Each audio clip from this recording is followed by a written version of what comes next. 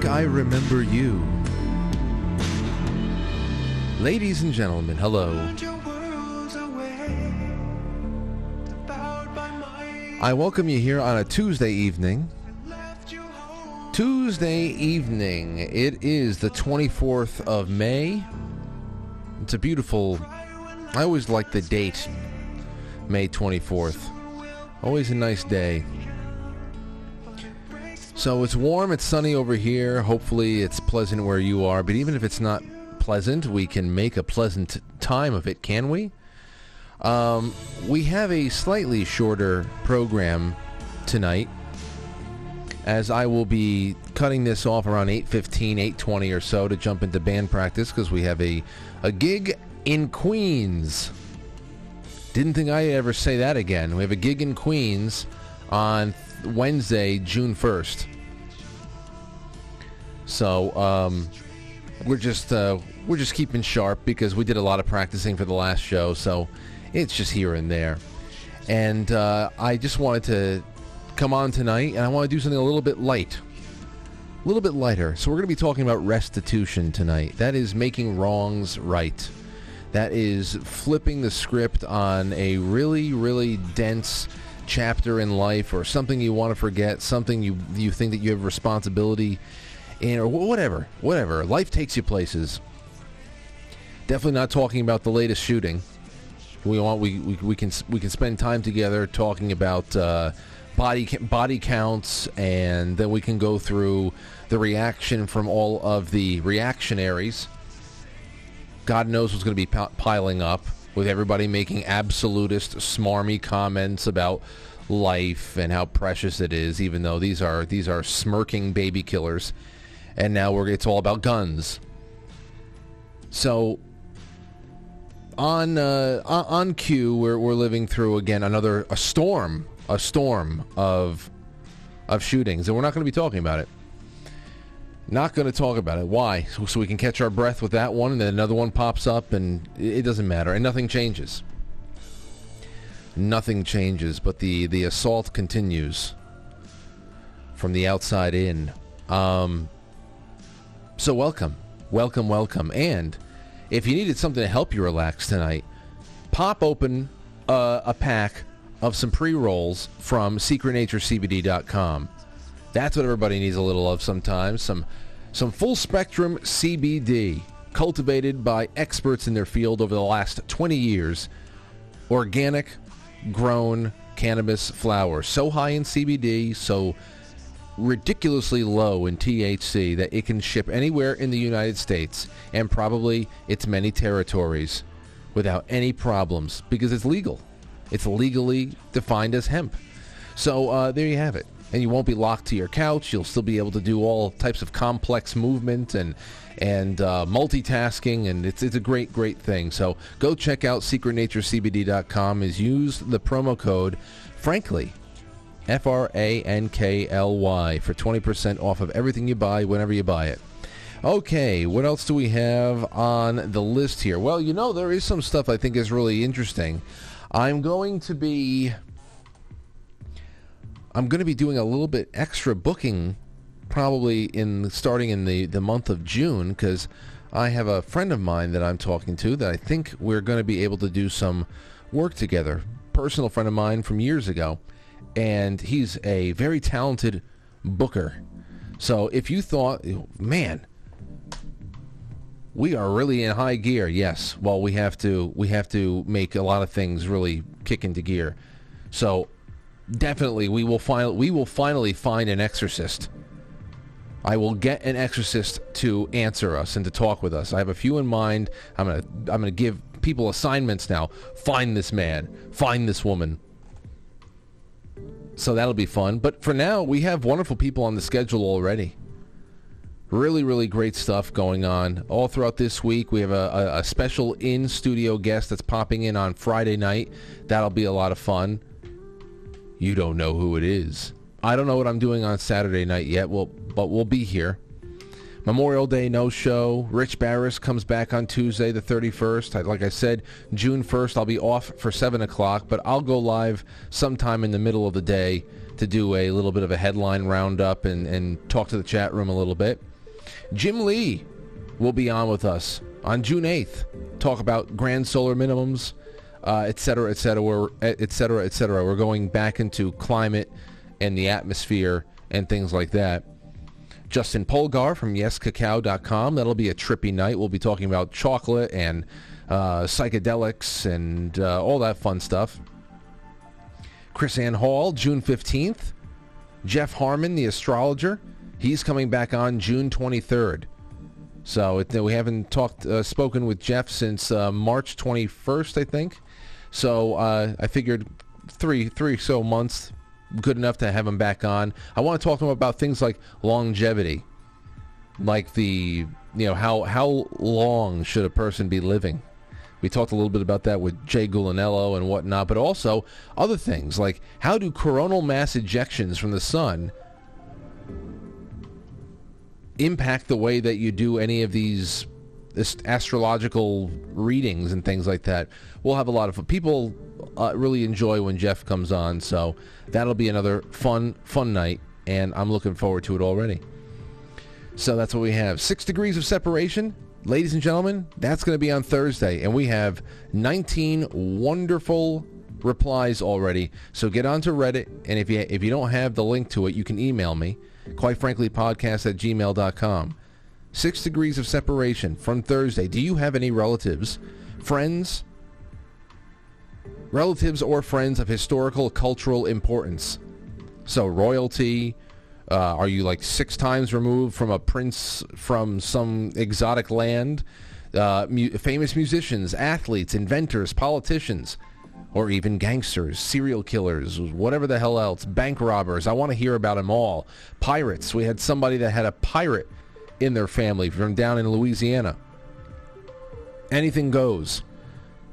And then there you have it. So get in touch with me if you haven't put your 2 cents into that thread, and I'll make sure to have everybody in there by Thursday night. All right, well, on to the UN is very upset with everybody. They're probably very upset with our coverage of last night's show, but they're not watching us. Mind your language. The UN scolds homophobic and racist monkeypox coverage. Right. What we should have said was, this has been the most diverse spread of a disease that we have seen in the 21st century so far. Like, don't talk about where you're seeing this shit pop up. Oh God. So I mean, the United Nations very upset. They said we're racist and homophobic. It's irresponsible to talk about how this is a significant proportion. This is from UNAIDS, says a significant proportion of recent monkeypox cases have been identified among gay, bisexual, and other men who have sex with men, leading to some portrayals of Africans and LGBT people gravely reinforce homophobic and racist stereotypes, exacerbating stigma. And on the eve of Pride Month, too, the last thing we want anybody to do is to go to Christopher Street with monkeypox in the back of their minds. So you can't report on anything. Even if that's the trend you're seeing, you can't report on anything. Now, even me, I'm reading through it. I'm going, okay, well, obviously, this is not the rule. Like, there's no contagion that is only going to infect gay people, but there's certain activities that are going to probably make transmission of any type of disease a little bit easier to, I don't know, get kicked off and rolling down that hill. But you can't say anything. Walking on eggshells for everything. But fuck the UN anyway. Who cares what the hell they think? Stupid criminal organization. Ruin the world. Here's Breitbart, though. Remember we were talking about over and over again the treaties. Yes, it's illegal. Yes, it is treason to be engaging in any of these international debates about whether or not any kind of national sovereignty and decision-making should be delegated and surrendered to international governing bodies that nobody elected. Whether it be an American governance situation, because we deal with mostly America issues that pertain to us over here in the U.S., but any other free country out there. What does the UN, WHO, treaties really mean? And what does a little chipping away at domestic action really mean? You know, we ask those questions. Now, in the U.S., we say there is no provision in the treaty clause, there is no provision in our Constitution that would ever allow legally for a group of people who care about what is legal and what isn't to give away. Then again, we live in a country that has already been given away. So they don't care. We understand that there are people that don't care. They've nested inside of our government. Many of them are unelected. We don't even know who the hell they are. They inhabit the bureaucracies. They let things flow, or they freeze them in place based on their whims and the orders of their superiors. But as we said, while they will continue LARPing their way across the international stage, the one thing or another, global response teams for pandemics now and future, this is what was really necessary. Ron DeSantis, there is no way Florida will support WHO global pandemic treaty. Now, obviously, he's not going to be governor there forever. And hopefully whoever comes and fills his spot when he is no longer constitutionally allowed to serve as governor in the state of Florida will be just as clear-minded and as resolute as he is. But this is exactly what is necessary. Localities saying, hey, to all of the traitors in the Senate who are gallivanting around with these globalist types at Davos and everywhere else, you can make all the deals you want and you can pretend that they're legitimate as much as you want, but you can go fuck yourself. So you need a governor, you need a state attorney general, and on local district levels, county levels, you need to have a sheriff you can trust, who would even go up against his own governor and say no. So good for Ron DeSantis. For as long as he's there, he's going to be one of the better advocates for citizens of his state. But back to the war front. It is 7:08. We're making all right time here. Here's the headlines, and I guess it made a lot of people scratch their heads considering the source. Blue checks on Twitter, I guess, furious after Henry Kissinger, who is now 137 years old, says Ukraine should cede territory for peace with Russia. Veteran U.S. statesman Henry Kissinger has urged the West to stop trying to inflict a crushing defeat on Russian forces in Ukraine, warning that it would have disastrous consequences for the long-term stability of Europe. Quote, I hope the Ukrainians will match their heroism that they have shown with wisdom.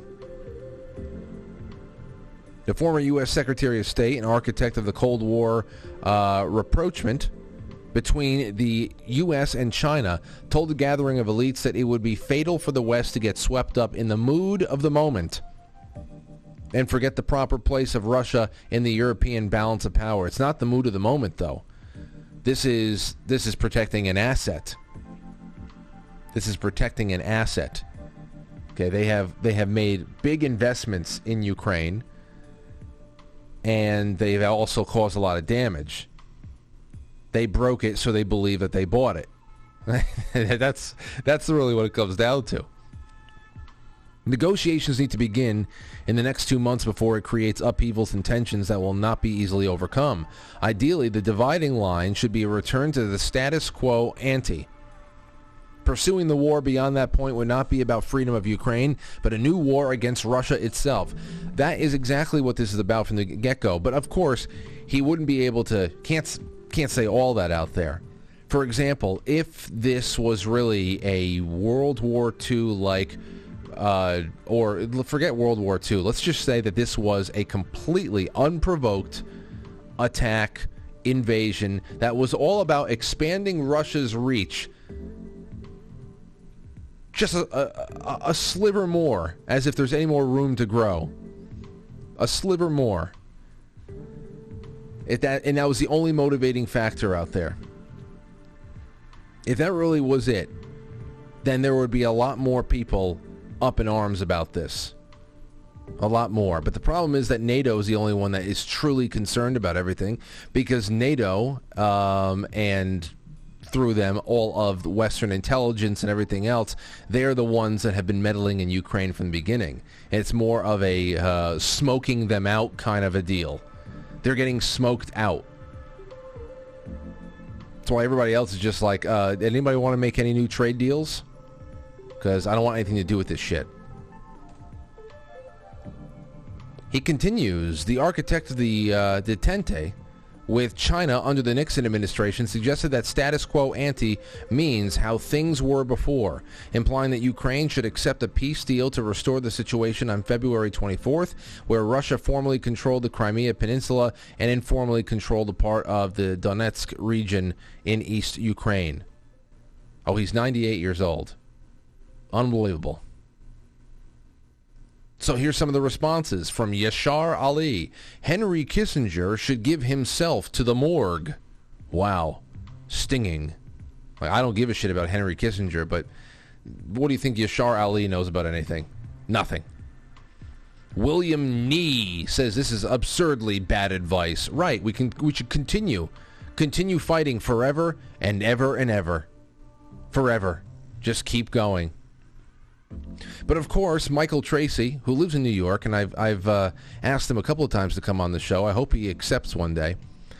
Michael Tracy says, what's the alternative to Kissinger's suggestion, if not perpetual war? Because I still remember back in those Halcyon days of like 2021, when everyone claimed that they were sick and tired of perpetual war. According to prevailing consensus, the U.S. must indefinitely underwrite Ukraine's war effort with no conditions, while incrementally scaling up the U.S.'s own direct military involvement. The same people who moaned about perpetual war now want to be fighting for Crimea in 2029. It's really sick. It's really sick, and I would not really waste your time debating with anybody who thinks that any of that is a worthy cause, because they're pretty much remote control people. You're not even talking to the owner of them. Can't. You're talking to like middle management. Most people. You think you're having a conversation directly with a person, but it's really just middle management. They don't control themselves. Somebody else does. And then George Soros at WEF, or World Economic Forum. That's what's coming up. He said this today. Ukraine invasion may be the start of Third World War. Another guy who just does not go away.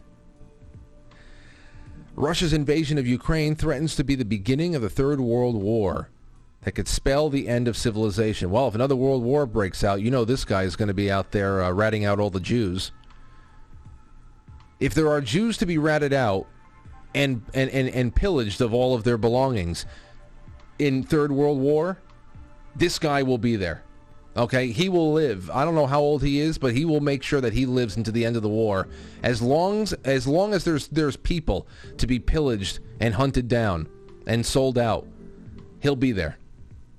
So he's like, this may be the Third World War. I stay awake.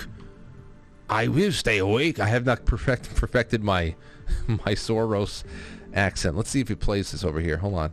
The invasion of Ukraine didn't come out of the blue. The world has been increasingly engaged in a struggle between two systems of governance. And if there are Jews out there that I can track down and sell to new captors, I will be there. So if this is World War III, please let me know now, and I will make sure I stay alive. Fucking vampires. They all sound the same.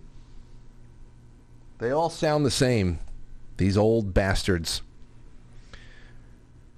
Could be the beginning of the world, but that's what he says. He says even worse so. The invasion may have been the beginning of the Third World War, and our civilization may not survive it. Oh, wouldn't that be upsetting to these creeps? Wouldn't that just be upsetting? Well, that didn't stop this from coming out. Mark Milley, last thing we'll do from the grab bag, last thing we will do.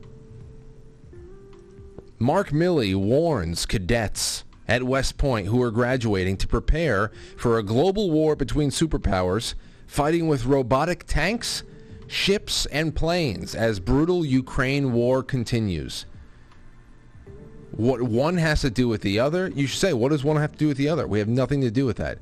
You know, there's wars and conflicts and violence going on in other parts of the world, too. We may be involved with that as well, but in clandestine ways.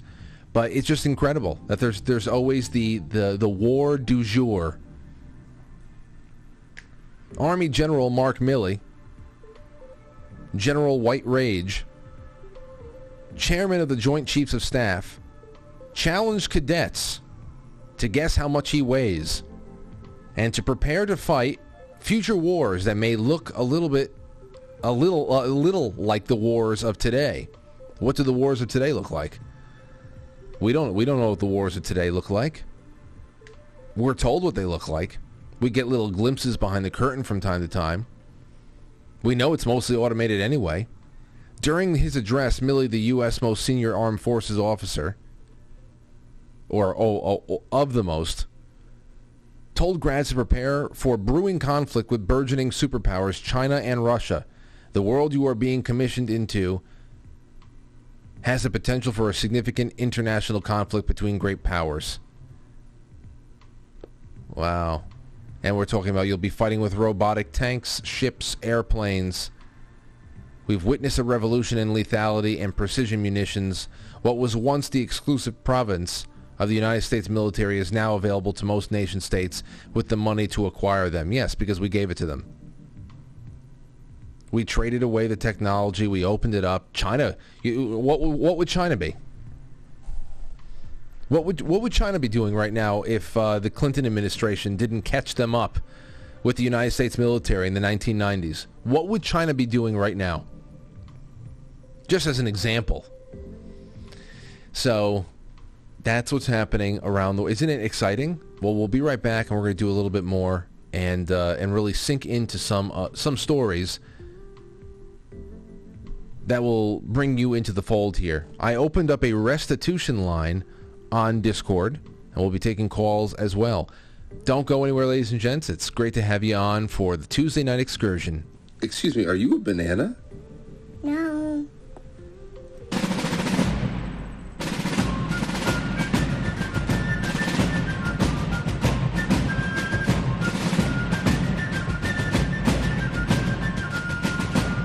You let one ant stand up to us, then they all might stand up.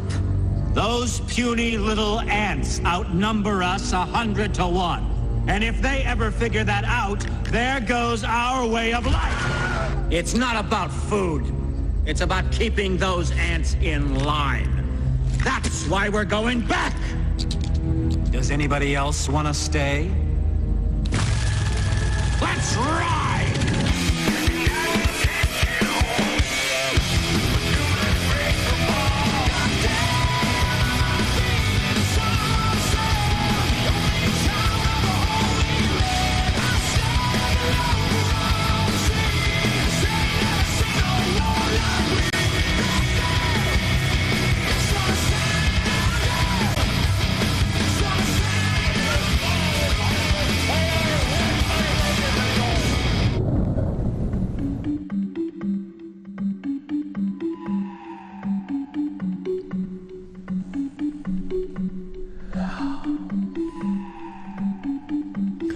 Oh, and for those of you out there who have been following along, welcome to the show, by the way. This is Quite Frankly. Please give this episode a thumbs up, share it with everyone you know, and introduce me to people. I would be really grateful for that. I think I make a wonderful addition to any household. But welcome to the show. And I just want to let everybody know who's been following along with the book club. This has been one of the greatest things that we've done in years on the show, in its originality for what we do here, as far as a new project, an add-on, a new thing to bring the audience in, it's been so fun, and this book is getting really, really exciting. Malachi Martin's Windswept House. And what I'm going to do is, I think that we should be done with this in about 3 or 4 weeks, because we started off 100 pages at a time, and then we went down to about 50, because now we're getting into the real good, the good portions here, and we're almost done with the book. So what I'm thinking is that when I'm done with this, I am going to upload the entire series of this particular book onto YouTube and other places in an anthology, with under every episode there's going to be a link to that particular Reddit thread, so you can see what other people were seeing and all the observations and the predictions and how the whole thing played out as a book club and as a reading experience, because it's been a lot of fun. And I can't wait to do the next one. And I also can't wait to finally pick the first film club night, give everybody a weekend. I guess it should be a weekend assignment, right? Give everybody a film to watch on a Sunday or a Sunday night or Saturday night, afternoon, whatever the hell it is. We just got to pick the days that we do film club talk. And, yeah, I'm looking forward to that. I'm really excited how this one has turned out. And more stuff like that coming. I have everything written down, including the idea that I still want to do a quarterly print newspaper. A print newspaper every quarter. If that's too much, then maybe we'll do two printings a year at first. I don't care. But a lot of stuff coming our way that'll be fun and continue to expand our fun together. All right, so here's what I want to get into. First thing I want to do is I want to give a couple of minutes to Dr. Zelenko. Now, he gave an update from the hospital. He's in the hospital. That's what I saw yesterday. And according to him, his situation is not that much better, but his resolve is really remarkable. He had a 5-minute video he put out, and I just want to play a couple of minutes of it, because I think that his message, his resolve, the fight, I think everything about what he is putting on display right now as far as his character is really amazing, and it's definitely, whether he lives for another 5, 10, 30 years, his legacy is definitely going to outlive him, and it's going to be a very positive one. So I want to play a few minutes from him. Take a listen to this. This is Dr. Zelenko. This is the guy that discovered pretty much what hydroxychloroquine does, and how it acts as an ionophore, and how if governors were going to start following orders of their masters to make it impossible for this very readily available, cheap, and safe drug to be administered in the middle of a declared pandemic, for which the virus was responded very, very well to that, and zinc and vitamin C and everything else. Then he found quercetin. He's the guy who got all of these protocols out. He was the one that got this, who actually put the bug in President Trump's ear at the time. That's when President Trump's problems with talking favorably about HCl or hydroxychloroquine really got to a fever pitch as well. So he's done a lot of work. He's done a lot of great work. And if you're talking about legacies and character arcs, this is definitely a guy who has left at least his little corner of the world in better shape than he found it. So here he is giving a health update from the hospital, but it goes beyond his personal health. Yeah, hi, this is Dr. Zelenko, and I'm making this video from my hospital bed. I just want to give a quick update. Many people have expressed their love and prayers, and I'm very grateful. Thank you. Unfortunately, I had a MRI and a transesophageal echocardiogram called a TE, and it found a tumor in my right ventricle. That's the lower right chamber of the heart, and on top of that tumor is a blood clot. That's not pretty good news. It's not good news. And the treatment would be to go on blood thinners, which I'm on, to try to dissolve the clot. And then we have to figure out what to do with that tumor. To be frank, if that clot breaks off, that's a ticket to the next world. Also, there are more tumors around my lower left lobe in my lung. So I'm in a precarious situation. However, as King David writes, even though I walk in the shadow of death, I shall fear no evil, for God is with me. And I do really feel that way, and those words resonate in my soul more now than ever in my life. And there is a Talmudic teaching that even if the sword is on your neck, a person should never give up hope. And so I'm in a very good state of mind, and as I frequently said, they're going to have to carry my body off the battlefield, because my resolve to help humanity, the vulnerable, the innocent, decent people, overcome this terrible darkness and plague that is upon us has never been stronger. And if I have to leave the world, I accept God's will, but I encourage and plead with everyone else to up your game and stand up and resist. Resist first within yourselves against giving into fear, and then resist publicly against the policies of tyranny which are coming again. Because it's pretty obvious what's going to happen right now. The World Health Organization, which is essentially funded by the sociopath Gates, is gaining more and more power over sovereign nations. Gates messaged, I think 5 or 6 months ago, that smallpox is a big threat, and then supposedly was eradicated in 1980, and it was only found in 2 labs in America and in Russia, in DSL level 4 labs, the highest maximum security labs. And yet 5 days after the sociopath criminal Gates said his prophetic words, a few vials of smallpox were found in an unsecure refrigerator in a Merck laboratory in Philadelphia. And so it's not surprising to me now that we're seeing monkeypox. I anticipate global panic about it. This will be the next media horde narrative that will continue the fear campaign and lockdown campaign and mask campaign to create anxiety, isolate you from people you love, and dehumanize you with these face diapers. And so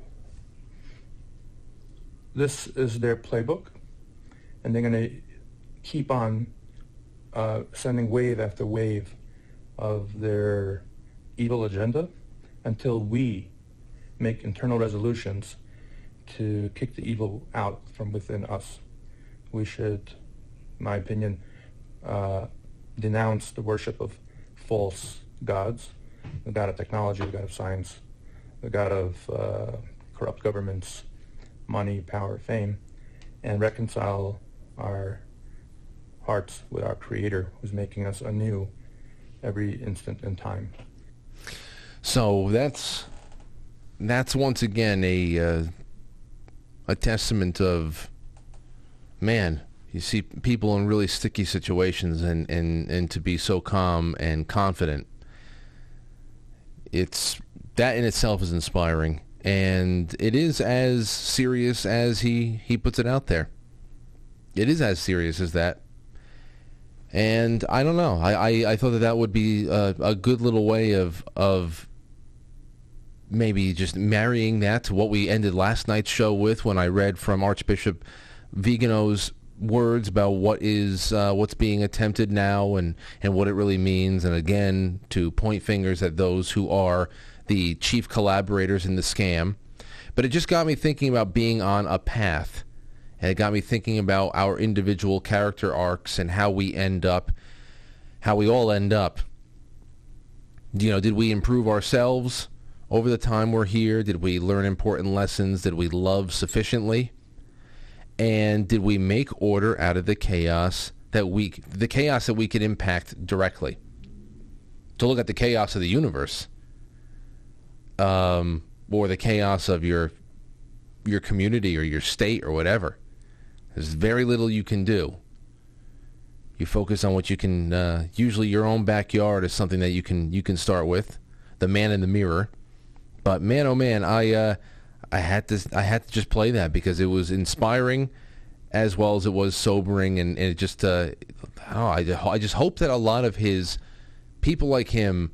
I hope that the main thing that rubs off of people by those that we meet in the media and all that, like Dr. Zelenko, is their resolve and their confidence, their calm confidence, and the way to the ability to articulate exactly what they're doing and why, and who the enemy is. You got to understand who that is. You can't just say it's a war of good and evil, and not be able to know exactly what direction you're aiming in the war. So that's just a little bit right there. Now we're going to be talking about restitution. So to put a little bit of a divider between then and now, that and this, we're going to go on a really very short break. We come back, we're going to be talking about restitution. I got your stories over here. We'll take some calls. It's a shorter night, so I just wanted to dive, again, into human interest. Human interest, open up the lines and have some talk radio that we can remember and not have it be tied to the headlines of the day, because there's nothing more dated than the headlines of the day. In fact, it's completely irrelevant, usually 72 hours later. What does that do for a talk radio archive? It does a lot more when you can jump back into the archives and you can say, this is going to be relevant today. This conversation, that joke, this, whatever, that story, hitchhiking, whatever the hell else. We'll be right back. Don't go anywhere. You'll never write well if you fear dying. Do you? Yeah, I do. I'd say might be my greatest fear, actually. Well, it's something all men before you have done, all men will do. I know. Have you ever made love to a truly great woman? Actually, my fiancée is pretty sexy. And when you make love to her, you feel true and beautiful passion, and you, for at least that moment, lose your fear of death.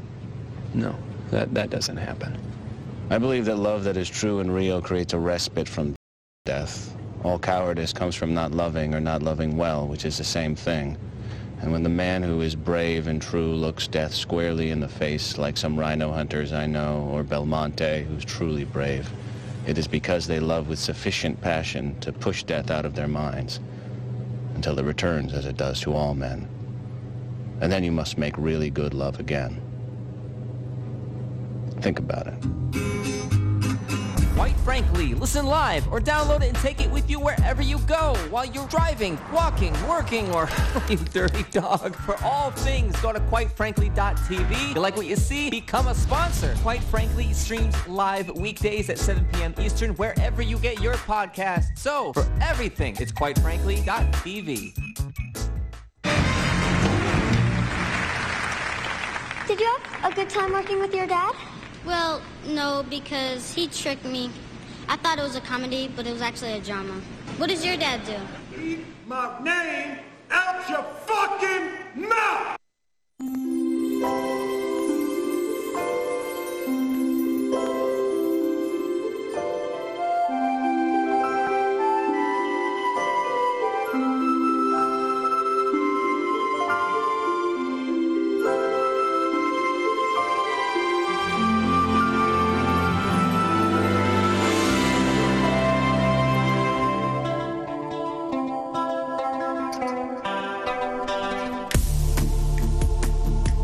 Yeah, man.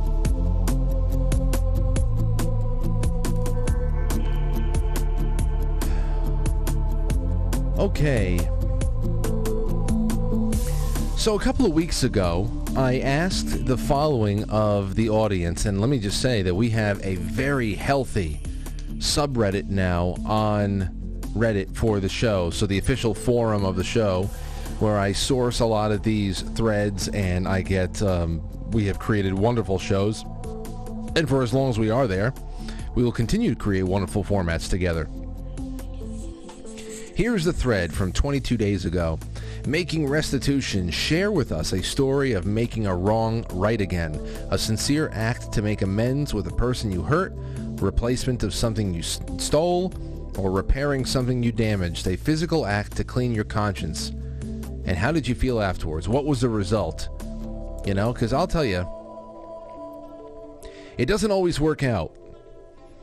I've had a couple of attempts. I mean, I had to say that you can look back on life and see a lot of attempts for restitution. Things that you've done, things that nag at you, and you wish you had done something different. But I'll tell you, there's one time, there's me and this other boy. We were not very nice to each other. We weren't very nice to each other. He wasn't very nice to me, but I was, in return, much worse to him. And it really just, high school was not very friendly between us two, and still, as years went on, whenever I would think about it, and I would think about where he might be and all that stuff, I feel really upset with myself. And we'll just call him Vinny for the hell of it. And I finally found him somewhere that I can reach him, and I think it was probably around 2000, probably around 2006 or 7, where everybody started getting on Facebook when we were in college or just getting out of college. And I said, you know what, I gotta look for him.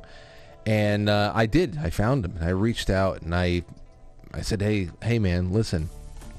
I know it's been a long time, and I know we didn't really have an easy go of it, and I think about the stupid things going on between us, things I said in response to things, not measured responses, anything like that. I pretty much owned up to it. I don't have to give you the details. In fact, I don't remember a lot of them anymore. I just know I tried. And I remember the response I got was, Frank, I appreciate your reaching out, and high school was a long time ago, but I'm not interested in being friends. And I said, all right, man, that's no problem. And that's the last time we spoke. That was probably 2007. We didn't have a good time with each other. But I wasn't even really looking to be friends. Just, I don't know, acquaintances? Anyway, you can't have everything. But it went a long way in just making me feel all right with me having been able to done anything I could to have righted what my responsibility of the situation was. So I was thinking about that, and I was thinking about other things when I put this together. But let's start seeing what you guys and gals had said, all right? And you can call in at 914-595-6953, or you can go into Discord. There is a restitution line in there that you can jump into. We will take a glimpse over there from time to time. Here you go. First one up is from Photograph Remote, 1316. Photograph says, I made a snap judgment about my neighbor. They have been nothing but helpful, but due to some very deep-rooted trust issues in protecting my daughters, I made a really bad mental assessment of the gentleman across the road and steered clear of him until his wife passed away. I deprived myself of making a wonderful connection with his wife when she was here, and when she was here, she was an earth angel. So after her passing, I started to get to know him, and he was left heartbroken. Once I started talking to him, I realized what a wonderful and beautiful family he really has. So now I'm helping to support him with his son, who is autistic, which is the field I worked in for well over 10 years. His son has been very unwell, so I put myself forward to help with his son's rehabilitation, as being of a service is my ethos, and it is a free exchange of energies and to correct such an awful misconstrued view I had of him. He keeps offering payment, but I won't take anything from him. He has had enough taken from him already. Wonderful stuff. That is. Does that resonate with any of you out there? I'd have to imagine so. And I mean, they're all beautiful. They're all beautiful, these entries, but we'll keep it up.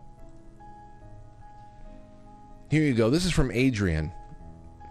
Adrian said, Frank, you made a comment today that made me think, this was part of the reason why I started this thread. It was this email, and then it got me thinking about restitution in my life, and that's when I put this thread out. And it was from Adrian right here, because I copied the email and pasted it in there as the first entry on this thread. Adrian knew, of course. Frank, you made a comment today that made me think of this. When I was 13, around 1971-72, my friend and I went to the next door neighborhood over several times and panhandled door to door, posing as Boy Scouts looking for extra change or deposits from returned bottles. I got candy and cigarette money from several houses, which twinged my conscience for years. About 20 years ago, I approached a house I knew had contributed, and I told the woman who answered the door that I wanted to pay restitution as I handed her a $5 bill, which I thought the six-pack deposit would be equivalent to. Of course, she refused it and said that she did the same thing regarding her childhood indiscretions. I don't know for sure if she was the homeowner years prior, but that didn't matter. I can't believe I didn't ask, actually. There was a sense of clean that followed that encounter. There is no amount of money that can buy a clean conscience. I would be very interested to hear others' stories. This is why, ladies and gentlemen, if you're ever on the fence as to whether or not you should email, or whether or not you ever had you wanted to share a really great conversation you had, a topic, an experience you had, anything, it can blossom into wonderful topics like this. Thank you, Adrian. And that is a stirring story. Here's from Experiment 229. Years ago, my grandma asked me to exchange the brakes on her car. They have an alley entrance garage where I completed the job. I forgot to pump the brakes before taking the car out for a test drive. The brake pedal hit the floor and the car rolled out of the garage into the neighbor's fence, breaking a number of the wooden pickets. Without hesitation, Grandpa surveyed the damage, and we went directly to the home center where he purchased the replacement pickets. When we returned to install them, the neighbor was out in the yard frustrated about his fence. Grandpa simply told him the story and showed him the replacement pickets. I was right behind him with the hammer and the nails, and Grandpa and I fixed the neighbor's fence. It was interesting to see how upset the neighbor was with no outlet for that emotion, since the process of restitution was already underway. Grandpa never asked me to pay for the pickets and still paid me for replacing the brakes on the car.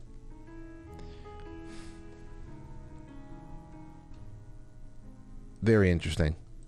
Let's take a call from Chris from Wisconsin. Chris, what do you got for us? Hey, what's up, Frank? How you doing, man? I'm doing all right. You got a restitution story for us tonight?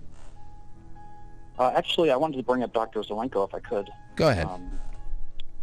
Yeah, I just want to say, I might have to nominate him for a June Badass as well. I did already send you in one that I think is pretty good. But, yeah, man, just listening to him, it gave me goosebumps, Yes. He's truly a beacon of light with everything that's going on. So, just amazing. Well, Chris, I got to say, first of all, thank you for, if we didn't get, I passed everything along to John Carroll, quite frankly, writer, who helped me compile all of the badasses for the month of June, which I can't wait to start doing. And we had a little spillover, so we already started putting some aside for 2023. But I can't say for sure just yet who made the cut in 2022, or else that would ruin at least one night. But you're right, he is. Yeah, I don't want to spoiler it, but no, he's a great nominee. He's a great nominee, Chris, and I appreciate it. And you're spot on.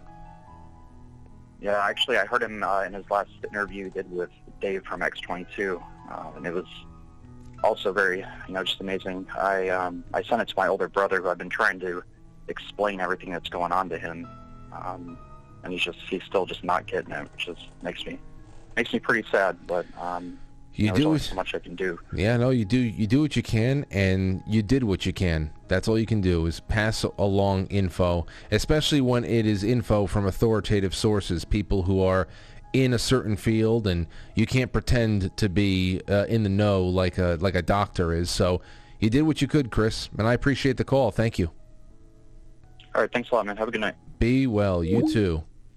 Hey, Chrissy from West Virginia, what do you got for us? Hello, Frank and everybody around the world. I have a restitution story. Go ahead. Back when I lived up in Syracuse and I was going to school up there, and I lived in like a 2-level flat with like 4 roommates downstairs and then 4 upstairs in a different apartment, but was connected by a back stair. And the gas bill was in my name. And as rough and tough as Syracuse winters are from October to April, I had roommates that weren't paying the bill. And I was just like, this ain't going to happen, people. So I actually had a boyfriend at the time and moved into his place and pretty much took the bill out of my name. So that was like the rude awakening for my roommates who, weren't doing anything to, keep priorities straight. And then I also ditched the landlord for like probably, a couple months, right, if not 3.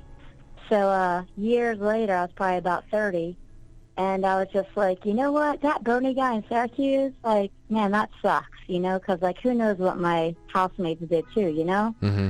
So I just, like, sent him a check saying, hey, sorry about that, and here's your money, so. Wow, so you paid some back rent from years later. I did. Did you get a response? I did not get a response. Did I don't know if he had passed away, did the check or get maybe cashed? just went to his family. What? Did the check get cashed? I probably sent a money order. Oh, okay. Because I was gonna say you would know if the check was cashed at least. Yeah, I did a money order. I'm pretty sure. Well, hey, listen, that is definitely an act of restitution right there, Chrissy, and I hope that he was alive to receive it. But then again, you didn't get a response. Did it go in a? Did you send him in an envelope with a return address and everything? I did, so nothing ever got sent back. So well, who knows? Only God knows. But I did my best, to make amends. Well, let's hope that it found him well. And as for your crummy roommates, I mean, that's just what college is all about. Well, one of the crummy movements is now a Seattle council member. Oh, of course. Of course. You're on a city council in Seattle, and you have a history of not paying your bills. What do you know? It's hysterical. Anyway, and she stole a lot of things as a single mom. Anyway. Well, thank you. But anyway. Thank you for the call, Chrissy. That's great. Night. Take care, ladies and gentlemen. I mean, all you need to look into is the background of Bernie Sanders. What do you think Bernie Sanders' past was like? What do you think his past was like? Never had a job ever? These are the type of people who go work for government. Here's a story from Bill Levisier. Bill says, sadly and unfortunately naive, I once voted for Mitt Romney. I was the beginning of a very dark time in my life. In 2016, I saw my chance for redemption, and I cleared my conscience and voted for Donald Trump.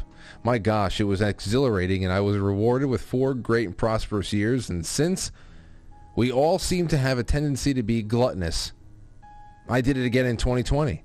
So due to my gluttony, I'm now being punished yet again with some effing nut ruining my life and my country, being hard-headed and stubborn. I sometimes don't learn the lessons that I should, so I'm really tempted to vote for Donald J. Trump at the very next chance I have. So he's just ready to jump right back in. Which, of course, the worst part, and somebody responded, algorithm for the win, says they are all friends. Vote with your wallet instead. I'd say the worst part about all that stuff is that, I mean, there should not be a situation in which one person or another can be occupying one office, an office that might be about 450 square feet in Washington, D.C., a little swampy area of the country that could be powerful enough to ruin people's lives or impact them negatively hundreds, if not thousands of miles away. So it's the system. That's what's bad here. Or else it's always going to be this. this game, hopping one hot potato from one foot to the next.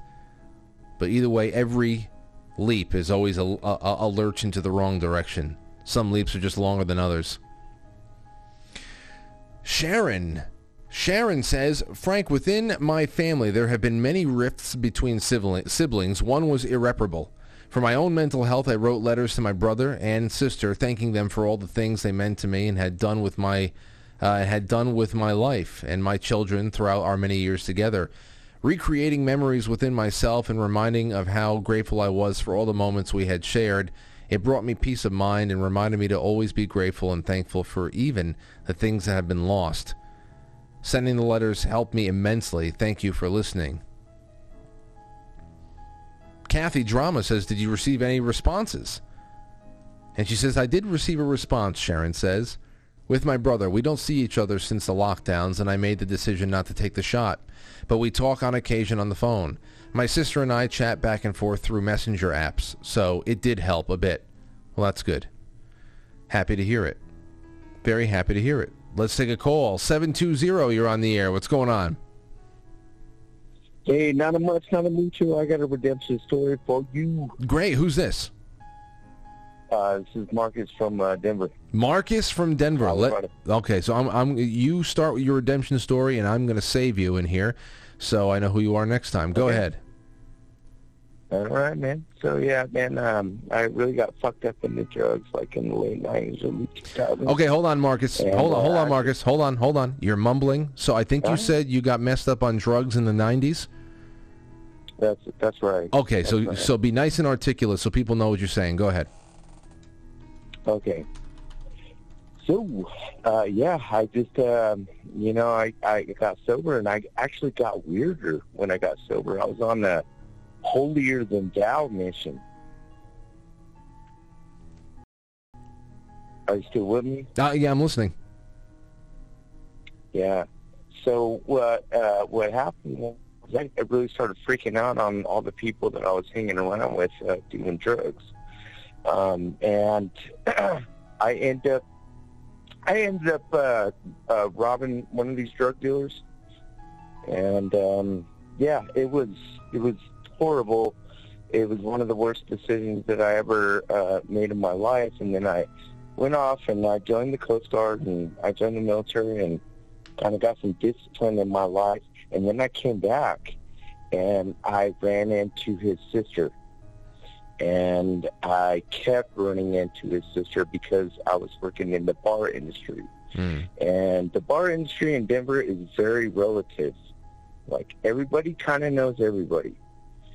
And, I tried to give his sister the money back, but long story short, I saw him in the bar after he got out of prison for doing the same shit I did, so...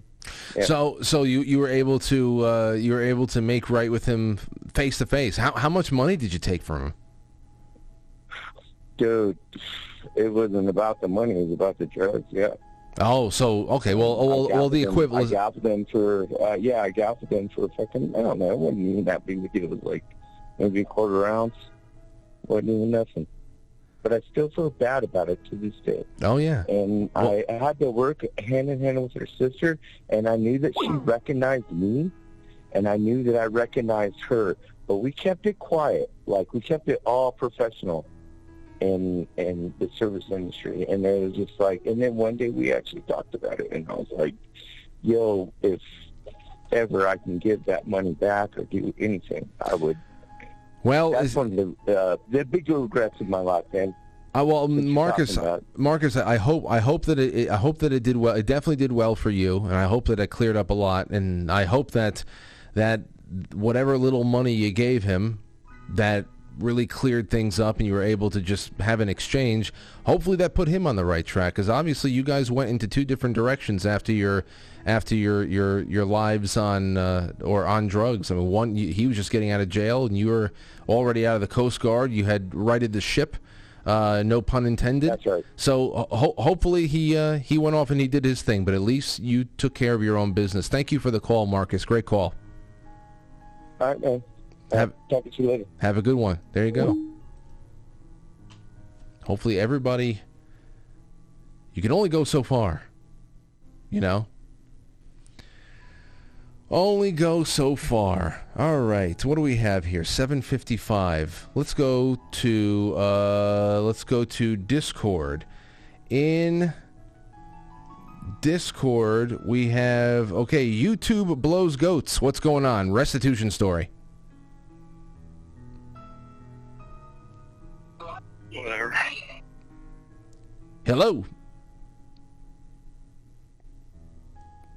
3, 2, and okay. All right, let's take another call. 401, you are on the air. What is good? Hey, Frank, how you doing? I've been listening to you for like 3 years. My name's Mike. I'm in Rhode Island. Wonderful. I got a great restitution story for you. I can't wait to hear it, Mike. While you tell me, I'm going to add you here. Mike from Rhode Island. Thanks for listening all that time, my friend. Go ahead. Oh, thanks for being on. You rock, dude. Thank you. Rock, and everybody who listens knows this. Thank you. So, anyway, my best friend of 30 years, right? We had a bumpy few years where we weren't really too much of friends. You know, we actually were pretty much enemies. But anyway, it was like, during our high school years. And he became friends with another kid named Mike. This other guy, Mike, harmless, wouldn't hurt a fly, nice guy. Well, Mike's mom was kind of hot. And at school, everybody was like, hey, George, would you do Mike's mom? And he's like, yeah, I would. Even though it was like, it was a good friend. And it hurt his friend's feelings. He's like, why would you say that? And he goes, what are you going to do about it? They got into a big fight. My buddy George beat the bag out of this kid. He broke his nose. He broke his cheekbone. And he didn't mean it. He was his friend. And just peer pressure got him to, join in with everybody else. Yeah, bang Mike's mom, and now I'm going to bang Mike up. So anyway, he screwed this kid up bad, and he felt really bad about it. He tried to go back to his house, apologize to him.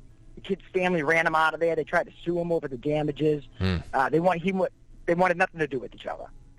So many years go by. Me and my friend George were really great friends, and the one thing he always mentioned over the years is how he felt bad about what he did to that kid. He's like, I've always felt bad. I've always wanted to apologize. I just never could. So now we'll flash forward a few years. My buddy's dying of cancer, and now he's been sick for a while, and now it's gotten to the point where he knows he's dying. And I said, you got any regrets over your life? I mean, you've pretty much cleaned everything up. And he goes, the one thing I regret is not being able to apologize to that kid, Mike. So come to, throughout that last year, I ended up befriending Mike's mom, but didn't know it was Mike's mom. So one night she mentions that her son actually knows me, and I said, oh, really? Who's your son? And she tells me. I was like, oh, crap, I'm best friends with George. And she's like, yeah, he told me that. And she wasn't very happy. She's still, over all these years, still had the grudge. Right. So one night Mike comes into my work, and we start shooting the breeze, and this kid totally knows what I'm talking about with the New World Order and everything else. I was like, wow, who woke me up to this was George. And he's like, how's he doing? I'm like, he's dying of cancer. He's like, oh, that's too bad. And I was like, listen, this is his biggest regret, is the time you guys got into that fight. And he goes, oh, I forgive him. I go, I think he needs to hear it from you. So I set us all up for a cup of coffee at Dunkin' Donuts one morning, and we sat there for probably like 45 minutes. I was like, all right, guys, I'm going to see you later. And they were like, what? And I'm like, yeah, you guys got some talking to do. Hatch it out, whatever. That kid, Mike, when my buddy got really sick and was in the hospital, that guy, Mike, went to the hospital every single day to visit him. I mean, you want to talk restitution. He got restitution for sure. He got a great friend out of it in the end. And unfortunately, it was his end days. But he got what he needed. The only closure he was looking for was that. He had found Jesus. He had found everything else long before he even had the cancer. And then, sure enough, just fate threw this kid Mike into my lap, and I was like, listen, the one thing that he regrets is that fight. So it is a great. I got more restitution stories about George anyway, but I won't get into all of them tonight. I don't want to hold you up and let more callers. Oh, Mike, Mike, this was a wonderful call. Wonderful call. I'm glad I got you stored here because I can't wait to get more calls from you. Thank you for that. Is such a wonderful story. Sad, of course, but also joyous in the way that your buddy George was able to really clean up everything that was nagging at him, and the fact that there was that late phase in life friendship from a place that they both thought was probably impossible and long gone, a dead limb for so many years. That's just wonderful. It's a great story. Thank you so much for sharing it with us. No problem, Frank. Thanks for giving me the time, and thanks for listening, and thank you for having put together such a great show every single night. Every single night, you bring it, and it's awesome. Thank you so much. Thank you. Have a great night, Frank. Thank you. Thank you. I try my ass off. I really do. I really try my ass off. It's 8 o'clock. Here's the deal, ladies and gentlemen. I am not going to do a intermission because I have to go to the bathroom. And the intermission is, I don't know, it's only like 2 minutes, and the bathroom's down the hall. So I want to be able to walk and not sprint. So I'm going to play you a single from my band. It's a really chill number. It hits me right in the feels. It really does. It gets me right there. But most importantly, I just need to run to the bathroom, and I need an extra minute and a half than the intermission would afford me. So I'm going to play you the music video for our single, Vapor. And I think it's a little bit more in line with the mood tonight, so I hope you enjoy it. And I will talk to you in just a few minutes. Don't go anywhere. We have more stories. We'll be on air for another 20, 25 minutes. Having a great time. Thank you so much.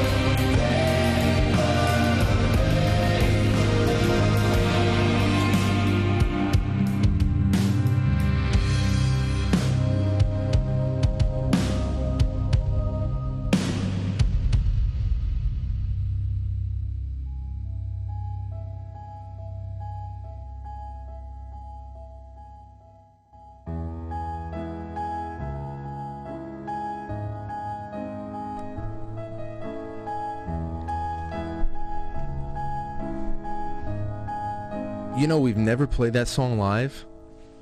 I got to talk to the guys about that tonight. I love that song.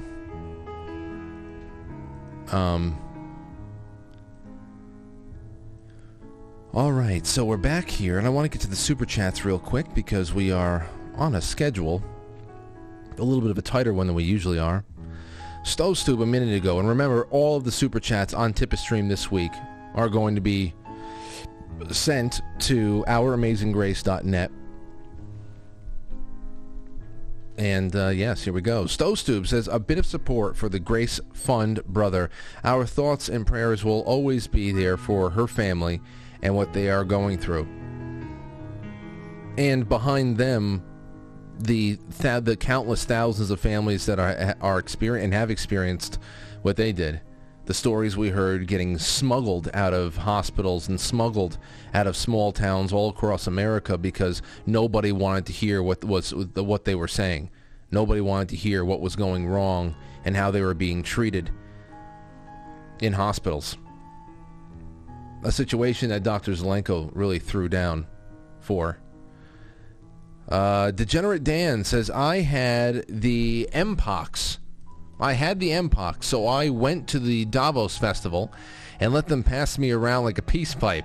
You're welcome. Oh, this donation is for Our Amazing Grace. Very awesome idea, Frank. Let's get to 1,000 people. Any money we will. Don't worry.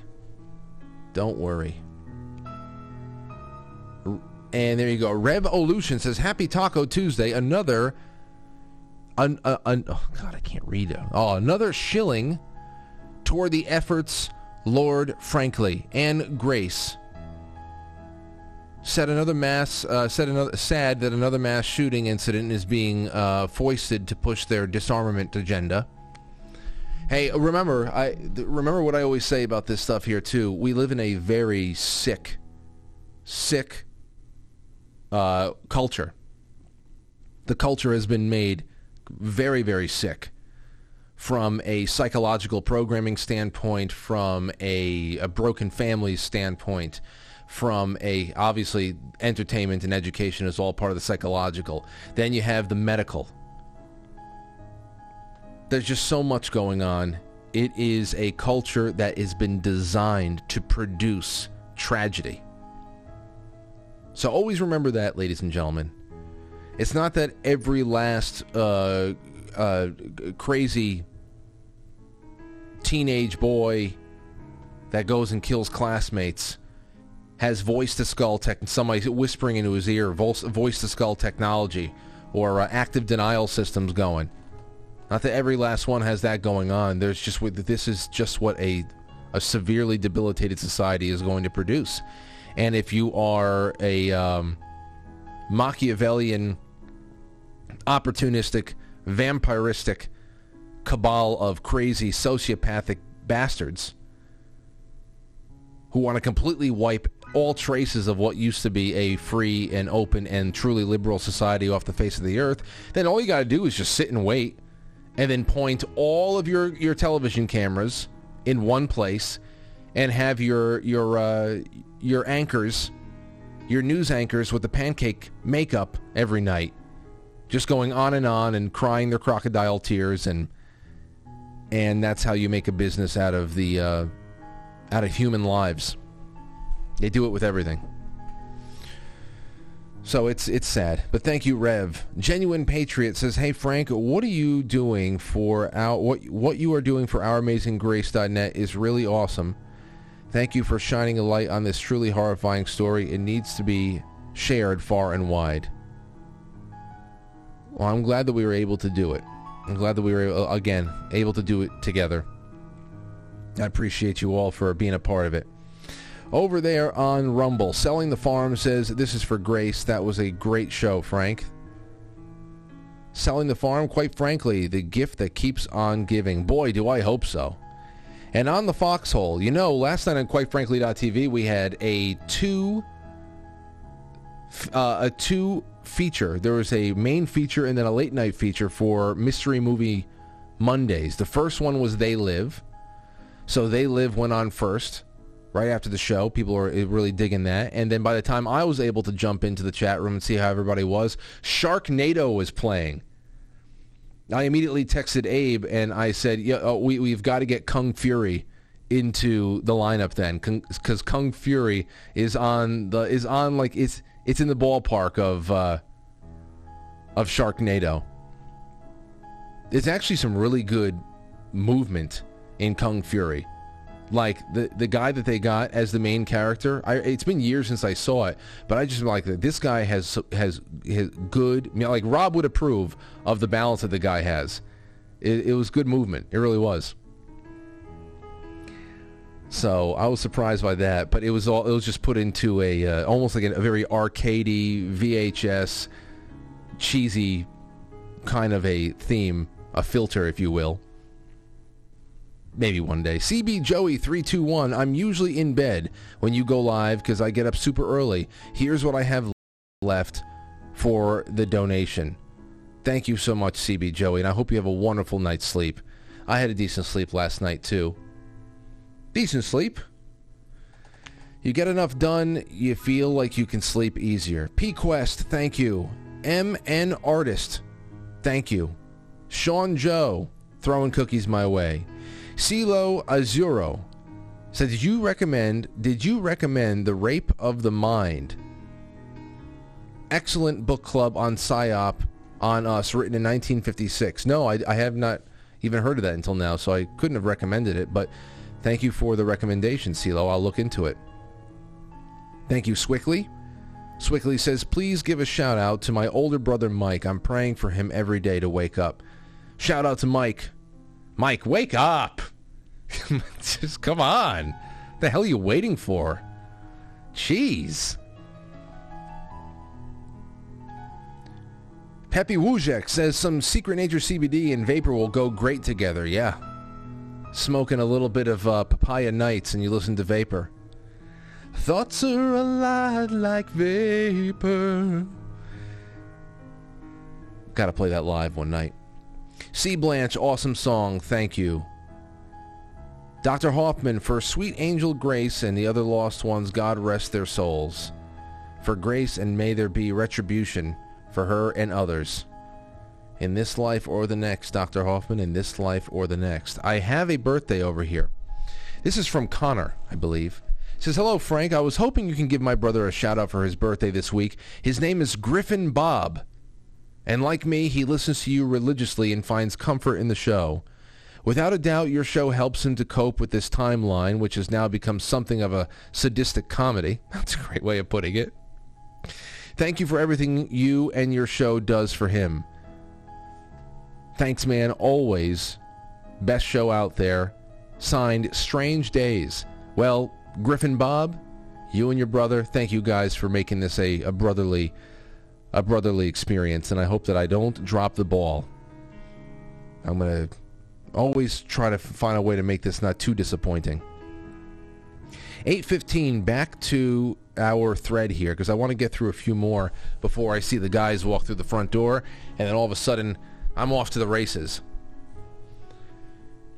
Let's see here. It's me, Valerie. Valerie says, Frank, I've worked in a restaurant since I was 16, and for years we would have a blind man who would come in to eat fairly regularly. He would come along and ask for some help, like going over the menu, cutting his steak, buttering bread, paying his bill, etc. As the hostess, I would often be the one who would assist him with these things. I was never mean, but as a bratty teenager, I am ashamed to say that I was annoyed. I hurried up and did what he needed so I can get up and leave his table. At the time, I saw this as an inconvenience at my job, and I'm sure that he could sense my abruptness. He would sit there alone for his whole meal. Years went by, and I didn't see the blind man, and I started to think about him and wonder if he was okay. Guilt set in that I had brushed him off when he wanted to go out and have a meal like a regular person. Oh, now you're crushing me right now, Valerie. This is also reminding me a little bit of that Ernest Hemingway short story, A Clean, Well-Lighted Place. The guilt of me being so dismissive of this man grew stronger over the years. 2 weeks ago, I saw a post on my community's Facebook page about a local blind deaf man who needed assistance a few times a week walking his dog, just someone to walk alongside of him to help him avoid hazards. This tugged at my heart and even started tearing up a little because I immediately thought of the man from the restaurant. I quickly commented that I would love to help. The blind man, Paul, is able to communicate through text. He has a braille device that is somehow hooked up to an iPhone. I can read sign language, and when done in his palm, I can read sign language when done in his palm. Paul and I texted for about a week before we had our first walk. For someone who is blind and deaf, this man has such a great outlook on life and a sense of humor. He began texting me in Italian because he said he used to read his grandfather's lips, who spoke Italian, before he completely lost his sight and learned the language that way. We went on a few walks and he barely needed my help. He knew when the turns were coming up and when we were back home. It's truly inspiring. Paul and I still text every day, even if we're not going on a walk. I'm teaching myself sign language so I can communicate better with him, something that was never on my radar to learn. I feel so bad that I was such a jerk to the blind man who used to come in to eat, and I wish I could go back in time and be nicer, or find him now and see how he's doing. But I'm trying to do right going forward and help another blind person in his honor. I bet I could have learned a lot from him, and I'm sure that he would have appreciated a stranger being kind. I'm proud and honored that I now get to help Paul, and we're becoming good friends. Paul offered me money for the walks, but I declined. Just helping him and getting to know such an amazing person is all I can ask for. Little does he know that he is the one helping me. That is tremendous. That's tremendous. You wanted to talk about Ukraine tonight? Is that really why you came here?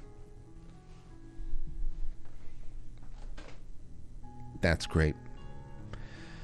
Let's see here. What else do we have? Hold on. I'm just trying to find a few others. There's a couple of really long ones here, so I just want to get through some of the others too. Here's from Exiled Dalian. Said, Frank, the only person I love more than anything in this world is my mother. I can honestly say I love her more than life itself. During my descent into the darkest period of my life, I wanted to end it all. My mother's the only tether that I had to this world, and I wanted to break it and cut loose. I wanted to push myself away from her in hopes that she would abandon me completely, but she didn't. She's strong and a loving mother. I spent countless hours in introspection of how I can love someone so much and my actions be the complete opposite. Imagine how that is. This morning I asked for her forgiveness. This was 19 days ago. This morning I asked for her forgiveness and pledged I would do my best to change. We spent all day talking and reconnecting like we haven't in years. I was helping her a couple of minutes ago with some computer work, and as soon as she left the room, I turned on the latest Quite Frankly episode for the relaxing evening, and Making Restitution flashed across the screen. Never doubt the power of positive energy. Very happy for that. I hope it continues. Hope your building continues. Building that up. Let's see here. Man, this is good. I think I only have a couple more left.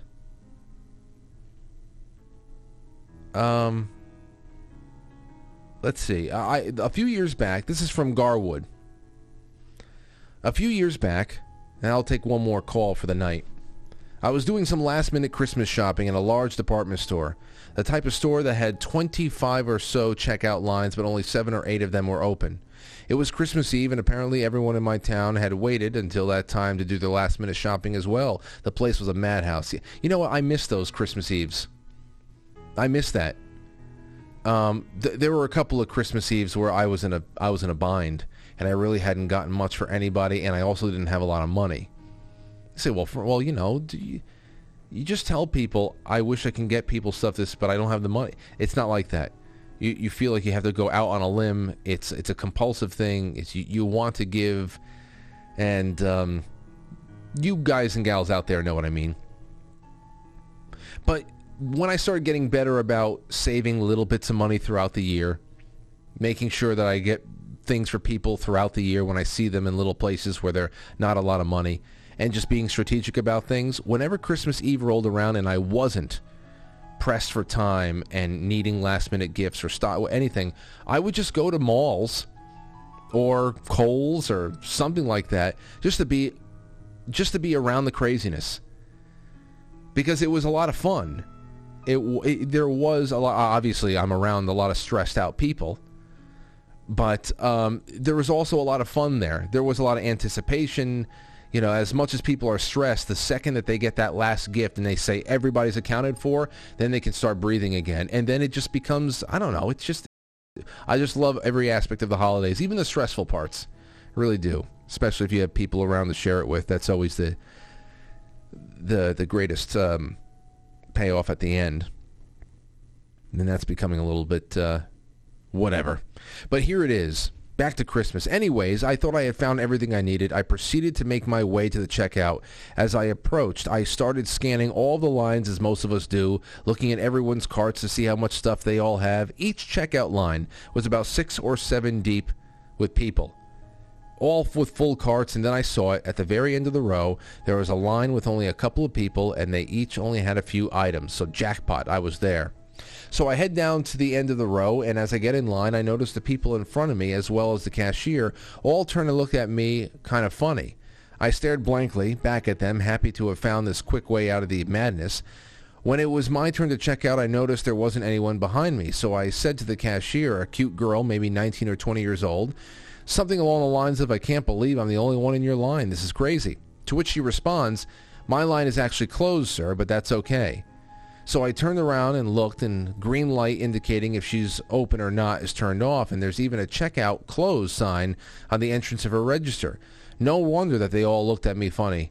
Frank, I felt like a complete idiot. It was like I was that guy, the guy who disregards lights and signs because he's apparently more important than everyone else.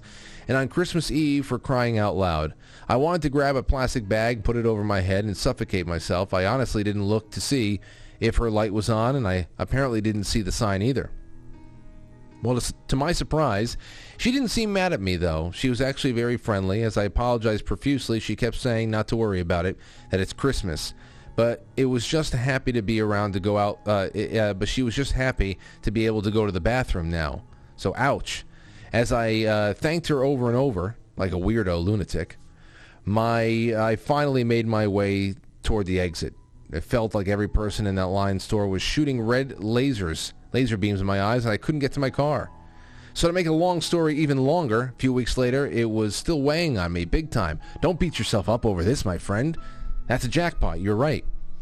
So I decided to go back to the store to see if she was working that day, which she was. I grabbed a $50 gift card off the shelf, went to the checkout, and stood in line. When it was my turn, I asked her if she remembered me, the whole Christmas Eve store checkout fiasco, to which she smiled, shaking her head no.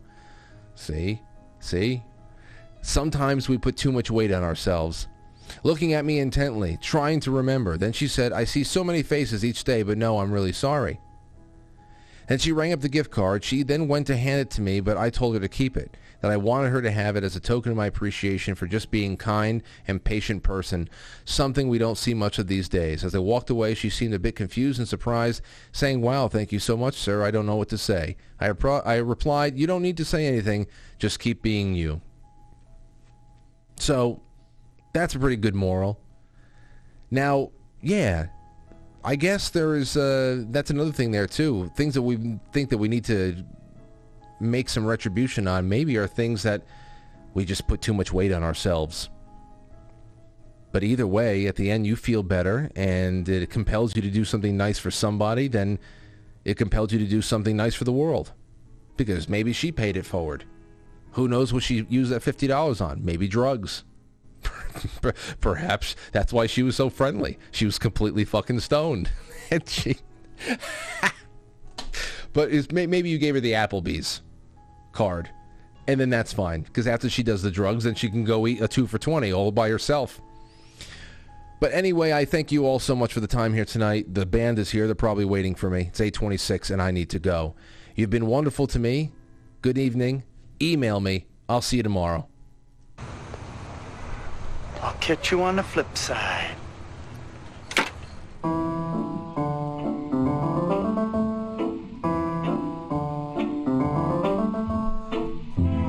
Quite Frankly is filmed before a live studio audience, and now our super chatter, starting with Mr. Manatee and Selling the Farm on Rumble. Thank you guys and gals so much. To all of my wonderful friends and patrons over there on QuiteFrankly.tv, on the Foxhole, I'm releasing the Scratch It right now. May you scratch your arse satisfactorily. And to Natalie J. On the Tipper stream. Thank you so much. One Way Mel and Lenny Kinney. I'm going to read all of your stuff tomorrow for sure. I have to go tonight, but thank you, Natalie, One Way Mel, Lenny Kinney, Stowstube, Degenerate Dan, Rev Olution, Genuine Patriot. Thank you, guys and gals, and thank you to everybody on Rockfin who's hanging out and doing their good deed. And that's relaxing. Tomorrow's another day. Thank you for tonight.